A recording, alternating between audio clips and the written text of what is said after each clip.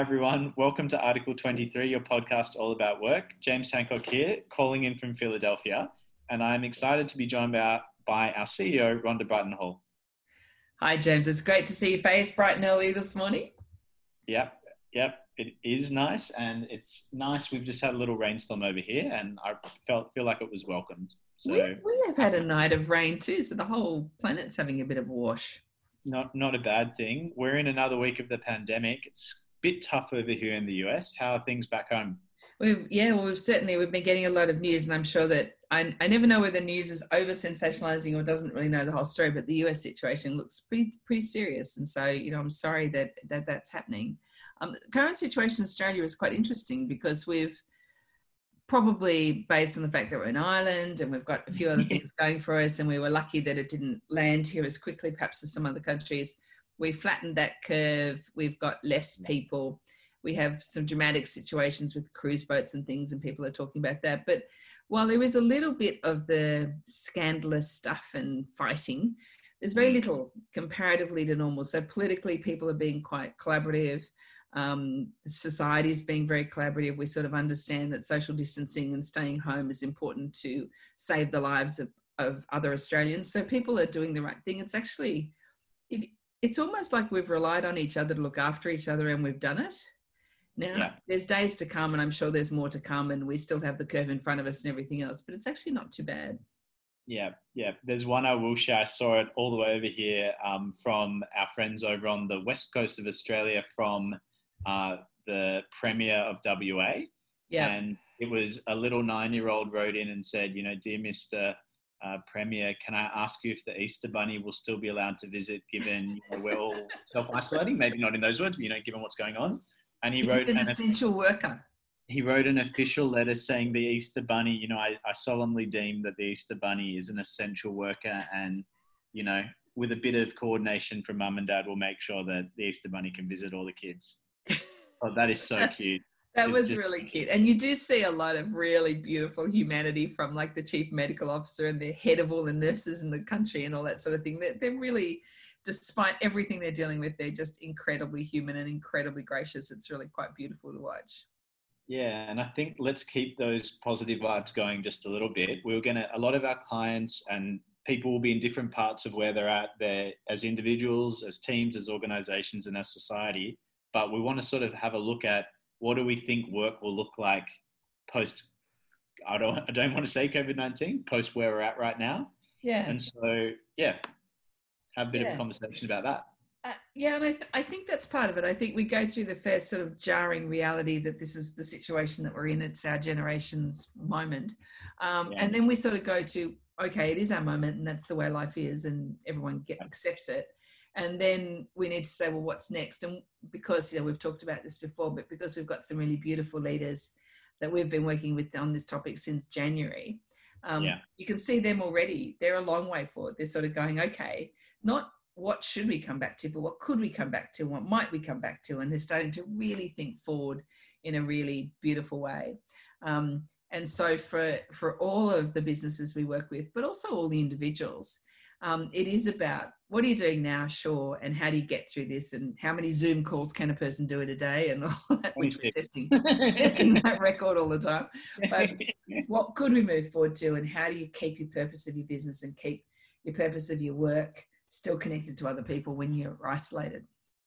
Yeah, makes sense. So I reckon to help cover that, I was going to sort of ask us as interviewer and contributor, what's really happened to work through this, a bit about what are some of the systemic and structural shifts. So kind of thinking through those big things. Yeah. And then a little bit about what do we think might change day to day for people after this is all over, whenever that might be. Yeah. Does that sound all right? Yeah, I think that's a really nice flow. So what's happened already? Yeah. What's the systemic and structural shifts we expect, and the change that we might happen post, which I think is that's a great structure. All right, let's do it. So for what's really happened to work, we spoke about it a little bit last week, but I kind of think it's like we've all reassessed our needs and wants and priorities. And I think there's sort of phases of that happening. I think the one that we spoke about a little bit last week, but I think it's come back up a couple of times this week in conversations I've had with people, is the idea of Maslow. a Yeah. Maslow's hierarchy, and it's like it sounds like, oh my gosh, back to the past. You're going a long way into the history books for this one, but you kind of went back down the triangle, if you like, down the hierarchy to just the very base needs of what's physiological, like food, water, shelter. This is what we're doing. Yeah. Let's get that set, Yeah. and then what do we do from there? Squirrel away a bit of extra food. Yeah, squirrel a bit of extra food, try and squirrel away a bit of extra cash, like all of those things. It's just like right back to the bases. Yeah, and even people who thought that they could avoid that was really funny. I've got some beautiful friends who were sort of like, no, this is a jarring reset of society. They were staying right up the top. And then they'd suddenly ring you and say, I'm out of loo paper. What do I do? So you go, okay. That's right. And I think the thinking through that is absolutely there'll be a time where it makes us feel better to move back up that hierarchy, if that makes sense. Yeah, I agree. But we don't have to rush it. Yeah. We don't have to become self-actualized tomorrow, and that's okay. Yeah. So kind of thinking through that one. The other sort of one I was thinking about is this idea of what's valuable, if that makes it's very broad, but what's valuable, and that I think it's okay that we're valuing care.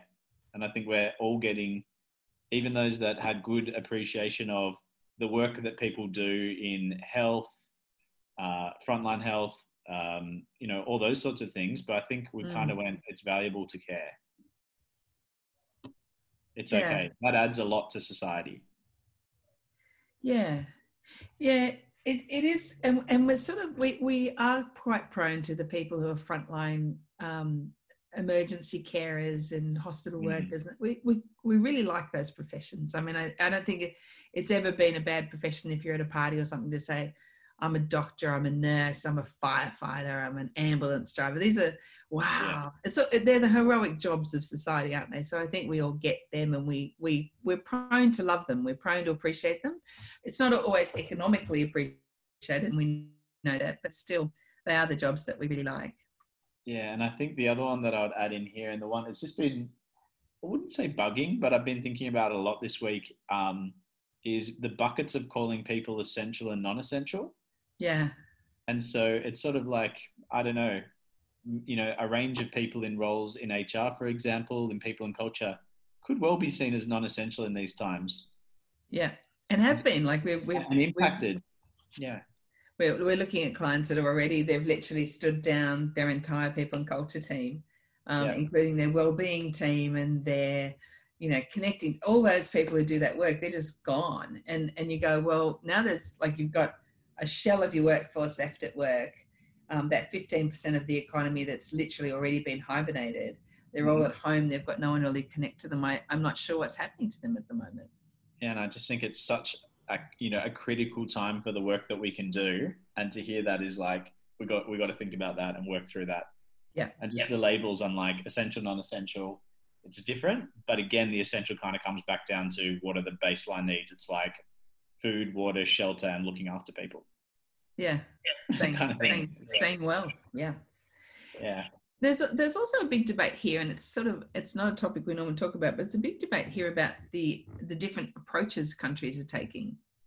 And I think, if you look at Hofstadter, or you look at all those, studies of people that do what is the world like when we come together, I think our cultures are coming forward, and we're starting to see who's really collective and who's quite individual. And in our response to it, we sort of go, it's very important we all do this, or we say it's very important you personally take responsibility for that. And I think that's been fascinating to watch. Yep, I agree. And I think just global connectedness and more appreciation for global news, if that makes sense. Like in Australia, I often think of Australia and New Zealand, maybe Europe as a bucket, and maybe the US a little bit. But it's so much bigger, broader, all of those nuances, I think, key. But you're hearing about it more from this health perspective, but I hope that we never switch that back off again, in a way. I hope so too. I think that there's a lot to be gained from the fact that we're learning from each other a little bit kinder. The other one I wanted to mention was your article last week on people in the economy, because I absolutely loved it. Thank you. Do you want to, if anyone has not read that, do you want to give us about what that was? Well, I think it was this debate. We had a jarring sort of two sides of the equation. So every time we're turning on the news, it's like, we have to save people's lives. It's a health crisis. And then we have to hibernate the economy to save people's lives. The economy is going to collapse. We've got to reopen the economy. This is the debate. But the reality is the economy, as we call it, is just us. Like it's all of us contributing to community, working, being part of it. So it's not actually divided. And if you're going to do one to look after health, you actually have to hibernate the economy. And the words that we were still using was the words of economics, as opposed to the words of humanity. And the ones that really found really interesting is we have a number of friends and clients who have built retail businesses or hospitality business, restaurants, pubs, etc. And what was happening on the news is saying it's a bloodbath of the retail sector or the bloodbath of the hospitality sector. But it's actually not a bloodbath. These people are deeply understanding of society. These are people who work with people every day. So they're very people. And they need to close their businesses and they need to go home to look after the rest of society. And they did that without, certainly with a lot of angst, a lot of disappointment, a lot of sadness, but they didn't do it with anger. There was no bloodbath language in them. It was, oh my God, how can I look after my team? How can I look after my little business that I've built for 10, 20 years?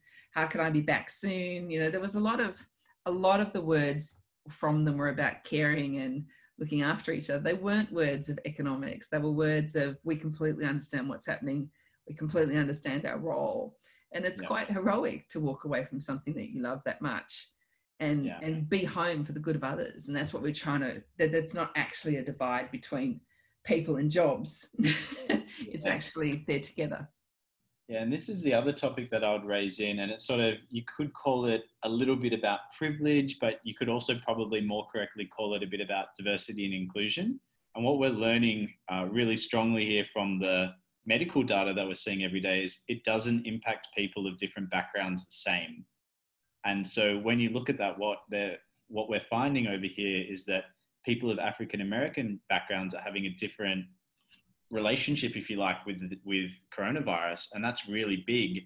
And then you sort of look at some of the societal things that might be at play there. Like, it's obviously a very complex problem, but I think having that appreciation that lived experiences are different for those range of reasons, this is kind of another great example of those ideas. So it's obviously great in the way we learn, not good that it's happening to anyone, but we're learning a lot through that. And we were talking about that offline about data on cell phones, mobile phones, and where people go and their movement patterns. And what we found is people in richer areas were able to drop the movement that they made a lot quicker and for longer than people that are in poorer areas. Just fascinating data point, I thought, from all the cell phones all over America. But super interesting to see that kind of... I thought that data that you had where the essential workers were absolutely dominated by particular racial groups, and that's extraordinary. And what we are seeing already around the world is this the negative impact of, while a small majority of the cases are male, so it's affecting men worse, and the death rates are higher for men. But what's also interesting is that the social impacts are being felt by women, who often play the caring role as well. And so the increase in domestic violence in the provinces of China from where this started have gone up by over 35%. And when you're inside some of the decisions we had to make as a country, or all around the world in each country, things like, okay, we're going to shut down the schools, but the impact on a child who doesn't have a safe home that is in a situation of domestic violence or abuse that's devastating. They have one safe place in their life, and when schools close, they go. And it will be the same for some women and some men that are going, okay, now I have to work from home. Home's the place I love getting away from every day. And all of a sudden I'm going to be there all the time. And the pressure and social anxiety that's on my family will probably make my situation worse. So there's certainly a privilege lens on this. There's certainly a minority lens on this that, will play out in I think, quite catastrophic ways. I mean, I think it's one of the most jarringly sad things that we're looking at. Yeah.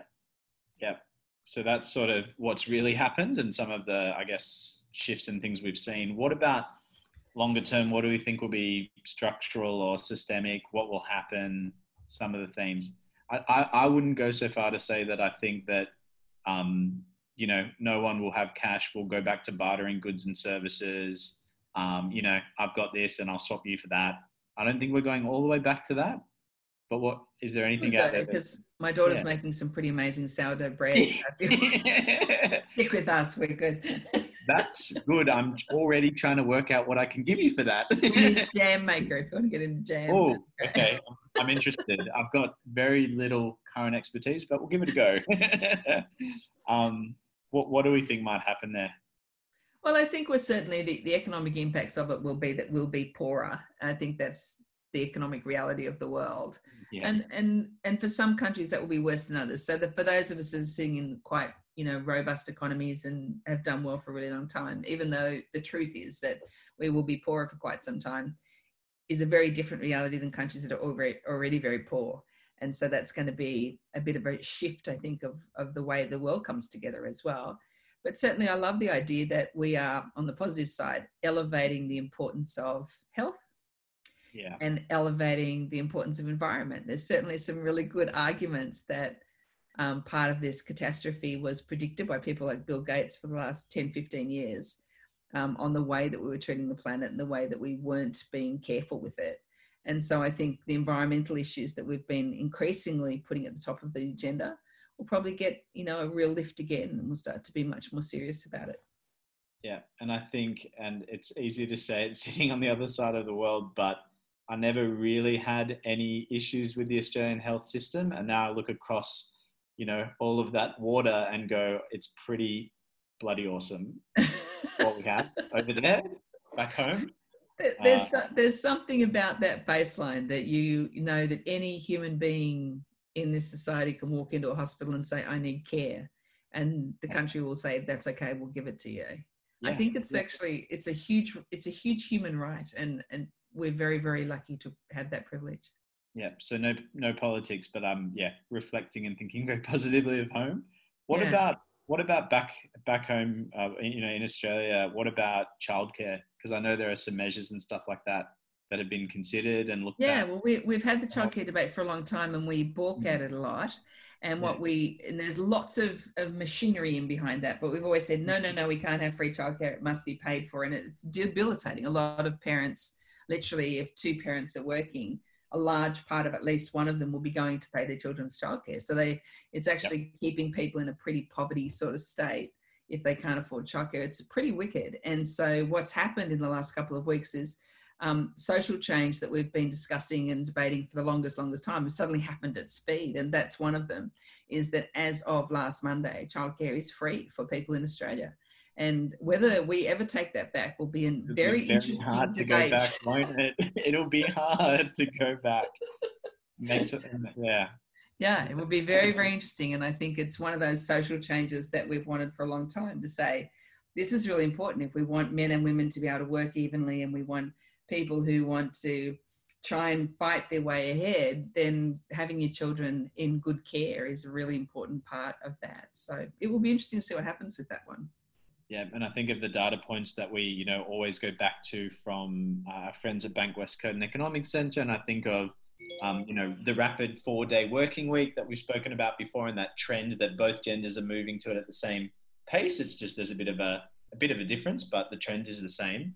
I wonder how that would look if the childcare one came through. Like, what would the pattern look like? How would it be? Yeah, I think. I think it'll change everything. And then there's another industry here that's sort of the home childcare, where someone says, I've got children, so I'll bring in 2 other kids. They're suddenly, their income is gone, because they're saying childcare centres is one thing, but, giving people money to look after other people's kids in their own home when they're already home with theirs, that's not part of that industry. And it has been a traditional part of the industry. So there's things like that, structural changes that, will just happen literally overnight. The other one is, we've argued for ages that it's possible to do virtual doctors' meetings, and the Doctors Association's always said, no, must be in person. Now the doctors I've done one. Have gone to it. Oh, there you go. I've done one over here, and I thought, to be honest, as a patient or whatever, I was a bit skeptical. I was like, I don't know, it's new and interesting, but why not? I'm not grossly unwell. Had one, and it worked great. And it's part of the care thing is reassurance that it's okay in a way. I know that's really cheeky. Worked beautifully, no problem. I think I'm still here, so that's and that then gives a level of possibility and care into remote and rural communities too, that don't have all the specialists that we have in the cities.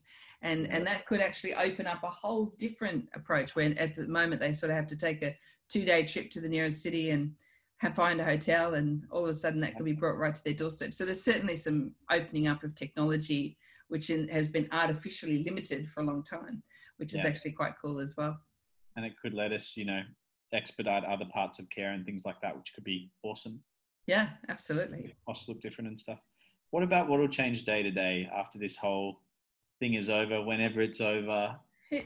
I find this whole discussion just so interesting, because it's so easy to say, we'll never work together again. We'll all just be on Zoom and we'll be like the people of Wall-E and just wheel around everywhere.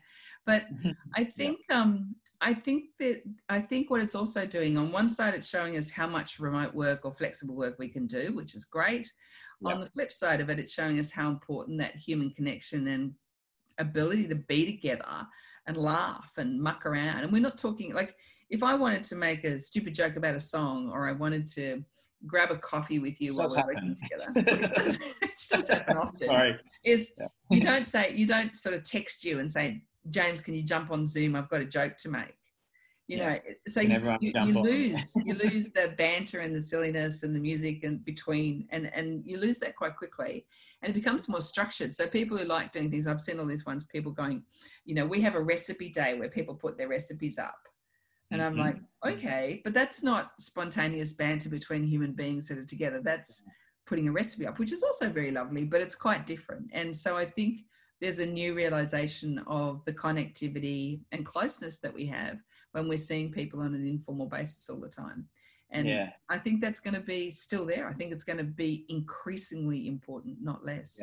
Yeah, I think that we should probably, and I think it's one for moi as a team, do 15 minutes every Wednesday where we just rotate around each person and just give one joke each. I think that would be feel extremely authentic and make a lot of sense. But I do agree. With an agenda, and do it in alpha order and very organized. Yeah, that's the thing. It's that super organization of an agenda, and only one person can talk at once, because you both talk, it cuts the other person off. So that banter of people is sort of limited when it's in this format. Yeah, so I agree. I think that flexible working and the balance of what can be remote, what we can do the same and differently, I think that will come through. The one that I'm really interested in is, people have said, flexible working is more productive, for example, or, a whole range of things get thrown out, different data points. The one that I think is really interesting through this is that the amount of work that can possibly go on at the moment, given the market is different, things are shut, all of that kind of things we've been talking about, looks different. So it's not a like for like comparison. We can't say working remotely is definitely better, or it's definitely worse, or working face to face. So I think it's going to be an approach that comes together. Because I think you could say everyone's working flexibly and less work was done. The naysayers could come out with that tomorrow, but that's just because the market, client, like everything's a little different. Yeah. So it's not, but I think, interesting one to come through. Yeah. What about, do you think Zoom will live forever? Yeah, I think, I think Zoom's going to live forever, because it's like, if you, we have a number of clients on all different things. So we do Microsoft Teams, and then we do Hangout, Google Hangout, and then we do a Zoom. And I think the reality is that Zoom is better. It's easier to get on. Even people who are not very technically literate can jump into it. Its sound and visual is pretty good. And I think that's why it will live on. As long as they continue to make a good product, I think they're in good shape. Yeah. We're platform agnostic, and, happy we are, but this is we do whatever our clients want us to do, but this particular, we use Zoom for the team because it works better. I would say there's some funny stuff coming through about the future of work, about things like activity-based working and things like that. And I think that will be interesting. I think it will be interesting while we work towards herd immunity, or whatever you want to call it, going forward. There's going to be this sensitivity to germs of other people, and even though it's a virus, but it's really going to have I saw that article yesterday on the news when they were talking about, it was on a doc after the news, but they were talking about how we'll no longer make furniture for our offices out of steel, because the virus can live on steel for 2 weeks. And I thought, okay, but we don't office furniture is made of wood and it lives on that for about 10 days. So it's not going to be, we're going to make it out of fabric or something. Like it's a really wacky conversation. But simple things like activity-based working versus having your own space. That may come much more into vogue. I need my own space because I know that I'm going to keep it in good shape and, I'll be safe at my desk or whatever it happens to be. And whether we move to an environment where we're all in that big open blob of people or whether we say, actually, we need to block it into smaller rooms. I think that's interesting. We're talking to architects about this yesterday about what that looks like going forward. And I don't know the answer to it, but there'll certainly be some hangover on how we feel about being too close to strangers. Yeah, and I think there's got to be, all of those things. I think, are we going to go forward and live in a hotel or a different place every night? And so that's kind of like what we're saying. If we just go with, we are only doing activity-based working, for me, that doesn't work. I quite like having a home. And I think I like that as a home and also as a workplace, having some sort of primary space, right? And I think maybe that's unpopular, but I don't think so. And I think that's sort of the equivalent that would come through.